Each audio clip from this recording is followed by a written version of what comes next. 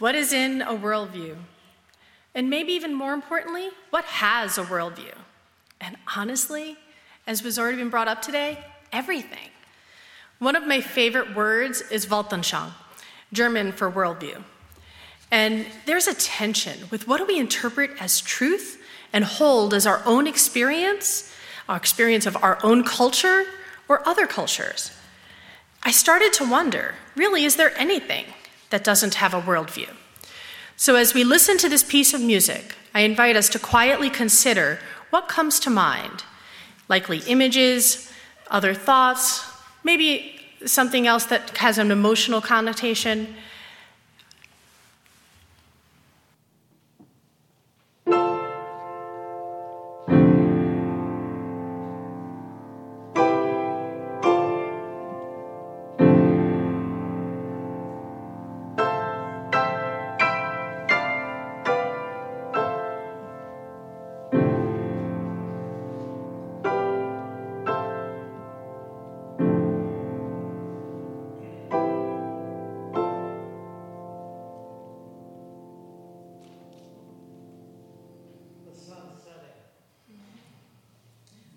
What images came to mind? Shout them out. We heard a sun setting.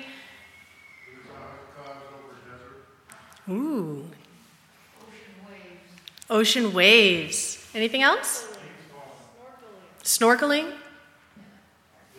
Leaves falling. I had a clouds. I was up in the clouds in that one. And Nick, did you want to share what you were thinking of as you wrote it? As I wrote it, I was thinking of Superman's Fortress of Solitude up in the Arctic Circle. Believe it or not, and these chords, these crazy chords, were representative of the crystals in the ice. The same experience, and so many diverse experiences of them. And we'll mention this a few times later throughout the service, but in any conversation, there's 11 million pieces of information, of which we absorb 40 to 50, and we're conscious of 5 to 7. That's a lot of room for worldviews, right? If you want to hear more about that, I'll be talking about that and using the source for that in our friendly forum on the 28th. The simplification allows our worldview to tell us there are clear relationships, categories, symbols that represent what something is and what something is not. The problem is there are no distinct lines. The beauty, the joy, the growth is in that in-between, as we discussed and talked about with Foucault, and he lifted up in his work. The categorization of that full prismatic spectrum of light becomes Roy G. Biv, which you lose a lot in that reductionist perspective. And yet those symbols and labels allow us to communicate, build collaboration in our world and community, even as they're inherently reductive. Representative communication embeds a worldview in the creator's worldviews. Structures and systems reflect the place and time that they were created and or written down. And the embedded worldviews can be subtle or hard to see. Many systems are designed to be adapted, but worldview elements tend to be structural, and more often than not, they're worked around rather than really change. An example would be language, a series of commonly understood symbols, and a symbol could really be anything. What people, places, things, concepts are represented by symbols? The number of words offered and how we use them to describe and afford nuance are all something that is part of a worldview of a culture, and that creates and use that language. This language as a worldview, to go in depth, check out Planet Word in DC. It's a great interactive and multicultural museum experience. Some languages add detail with additional words to make really long and accurate words for things. Others freely blend with new languages, either adopting or, depending on the power balance, appropriating new words and concepts. Other languages make their own words for new things, preserving their sound and texture and feel. All different ways of representing the cultures that created those languages. What concepts have nuances, context, and several words can indicate something about indicate aspects of that language. For example, I'm going to use love. American Sign Language, you may have seen my hands during the song, I do sign a little bit, has 2 words for love. Love of actions and love of living beings. Tamil, a language from Sri Lanka, has at least 5 and maybe dozens words for love. Spanish, querer, amar, and cantar, depending on friendly love, romantic love, or love of doing things. I love to study. And actually, there's 96 Sanskrit words for love that I saw. Other colleagues have used similar descriptions with rain or snow in different regions where the languages, those are central core concepts for the culture. Many words with deep descriptions invite us into that in-between space, that space that allows us to release our ironclad grip on what is clear and distinct categories. Yes or no, this or that. I've learned to pause when I find that I'm thinking or saying a binary. Is that really true? It's often a false dichotomy. Even the Harvard Business Journal published that going from 2 options to 3 options is the most significant factor to increase a positive outcome. It really helps to have the words and the cultural awareness to be able to do just that. Labels, gender, race, medical diagnoses, they all take on the worldview of people or a society that create and describe them. Systemic study of diseases from the 1700s has very little resemblance with the World Health Organization's international classification of diseases. The vast proliferation of options invites us into that in-between, describing our patients where they are. When others share worldviews and threads that can allow rapid and efficient communication, can make things a lot easier sometimes. After all, we only get 5 to 7 pieces of data that we know we're working with. Common symbols and meaning making can support that communication, such as libraries. Libraries today are amazing. In truth, I have always loved libraries, but was once a community library with several hundred books, is now a networked system that you can get books from around a state, thematically across the whole country. How is this possible? They use a classification system, either the Dewey Decimal System or the Library of Congress system.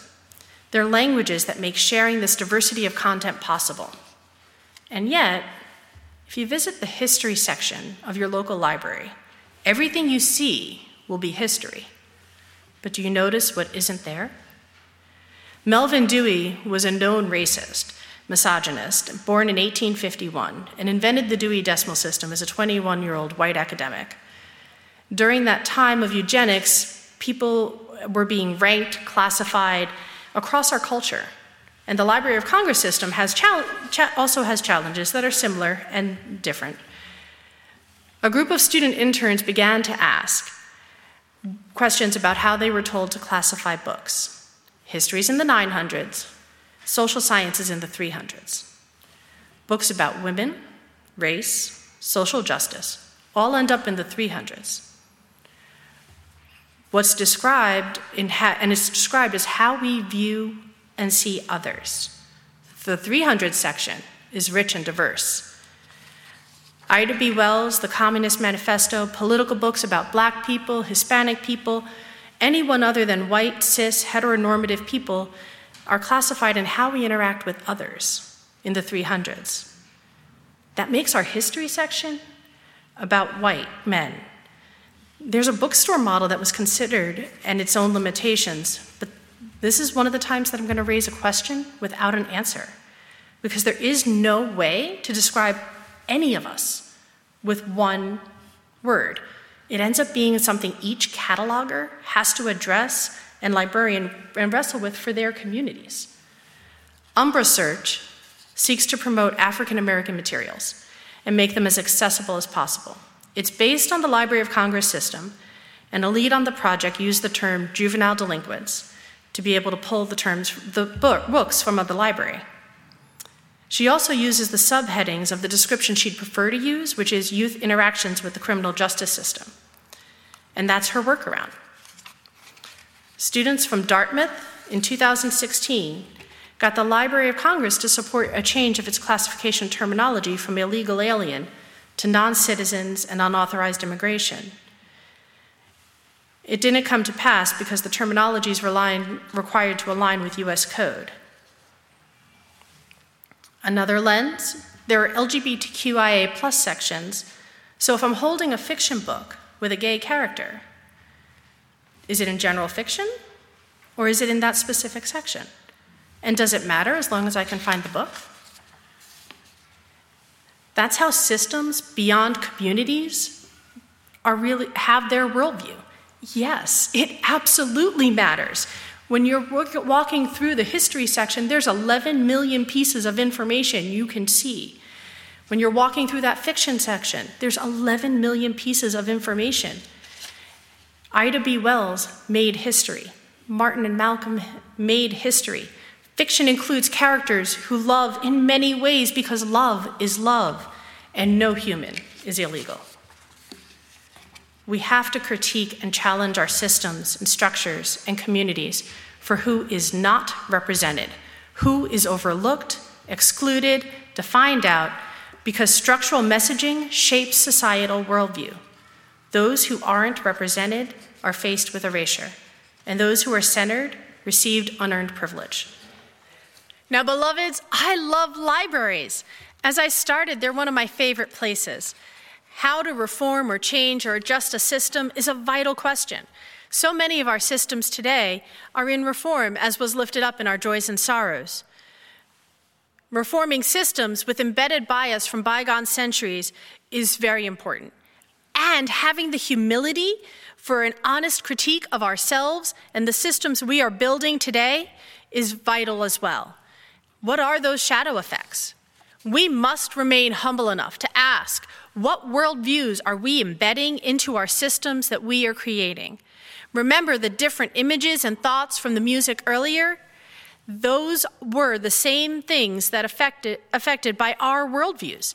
In this liminal period, there are innumerable societal examples, but I'll limit myself to two at present. Timnit Gebru, a computer scientist and co-founder of the nonprofit organization Black in AI, and the former co-lead for Google's ethical AI team. She was forced out for highlighting several of the risks of large AI language models, such as environmental impacts and the difficulty of finding embedded bias. Pulse oximetry is another example. It measures the oxygen in our blood. It's a vital measure of oxygenation in emergent situations and guides the timing of critical interventions. They were largely normalized to white-skinned fingers. In December 2020, a study published in the Journal of the American Medical Association found Black patients had 3 times the occult hypoxemia, or low blood oxygen in their blood, than white patients. Worldview matters. And friends, it's impossible to build a structure without embedding our worldview. We have to do our own work and practice radical inclusion to share our sunglasses with others and see the world and learn how they see the world. We have to build in critique and reform. We can and must look for who is not represented in our system and speak up and act who can center who is not there. How do we want to be centered? How do they want to be centered? The people who use the system have an obligation and opportunity to change them. Identifying and challenging dehumanizing terms for people, pathologizing terms for our beloved LGBTQIA+ family members and friends, and honoring the messy complexity of communities and what specific people, organizations, and communities would like to be called. This takes asking good questions. And questioning is something Unitarian Universalists excel at. Asking good questions means that knowing there's a worldview in everything, even math. There's a worldview in how many students are in a classroom. This is from dataequity.org. The artwork is mine. This particular set. So if we were to average how many kids are in the classroom, there's 3, 6, and 9. That 3 plus 6 plus 9 is 18. 18 divided by the 3 classrooms is 6. For 30 years, this is how I knew to solve this problem. Dataequity.org taught me that there's another way to solve this problem, and we can center the worldview of the people who experience the system, the students, in which case we get a value for every student. And I promise when you add up all those values, they add up to 126, which if you divide that by the 18 students is 7. Centering the teacher's worldview or the institutions, and centering the student's worldview.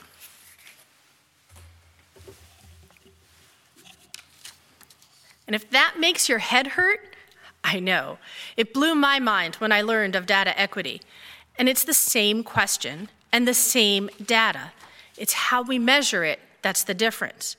The questions we ask matter. How we measure them matters.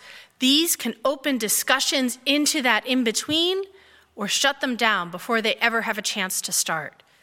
Friends, we have to ask really good questions. When we think a system doesn't have a worldview, it probably just has a worldview that resonates with something we agree with. That's a great time to ask why. Who benefits? Whose voice is minimized in that worldview? And the way we consider the question, the measurement, and solutions matter. They matter deeply. So what happens when societal changes meet people who want things to stay the same? It's hard. In the wake of the movement for Black Lives, the Portland protest, to see police forces in Portland, New York, and Chicago expanding, key legislative efforts that strive to help us recover from this global pandemic stalled because, friends, there is no more before COVID times. It's gone. We have changed and will change. That does not mean that we can't have nice things and be together again. We will, and we will be changed. I find in conversation with people who are holding on to the worldview that was a challenge of comparison. For example, deciding not to vaccinate because we don't know the long-term effects of COVID. If the comparison's no COVID, well, that worldview is gone. The comparison that we're living is the wild disease. What we do, the meaning we make of that is up to us. But shifting that worldview changes the options we have. Deciding not to respond to climate change with action today because it's too expensive is comparing the cost of those changes to a status quo that also doesn't exist. No action will perpetuate the climate changes we are currently experiencing. Desertification, storm destruction, mass migration, and changes that will become irreversible. There is no status quo option. Check out the 2021 Henry Bryna David Lecture by Dr. Michael Mendez for more. And that brings us to community. When we gather, we bring our concept of the divine, justice, and order of things. We bring our worldview. Our community has a worldview too. We heard a representation of that earlier. We're open to the idea of truth and revelation as ongoing. We are never done learning. We are never done growing. A few weeks ago, we talked about doubt and wonder, Foucault's work in changing societies. And for those who choose to explore the motion of changing societies, it can be like a dance moving with the world. And such a dance can transform doubt into wonder with action and connections to our heart as we grow in our new ways of being. Our society's worldview is changing. And some will resist that change and hold on to worldviews of the past with comforting nostalgia. Others will turn from the past worldviews with relief because it never represented their experiences. And some will choose to dance as the ground moves under their feet, wheels, or hands on the flows of change. I've talked about big and heavy, hard things today, and they're all changing and changeable. There are so many hands in this work. We do not do this work alone. As Margaret Mead said, never doubt that a small group of thoughtful, committed citizens can change the world. Indeed, it is the only thing that ever has. I ask you, beloveds, how will you choose to live through this transformative time? Will you dance?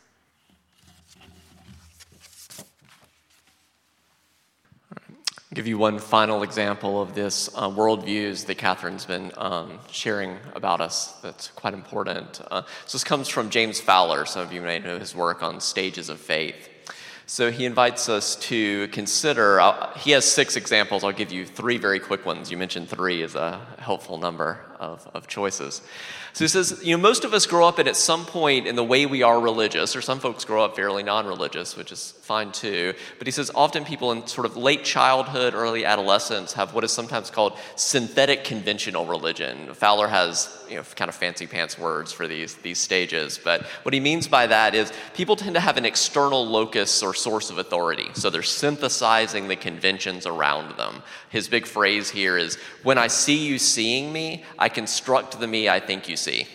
You ever gone through that? Not who I actually am. I construct the me I think you see. So we could talk a lot more about that. But some people stay in synthetic conventional their whole life. It's sort of a religious arrested development. But there's the opportunity. I'm sorry, it's just true. I don't know. It's true.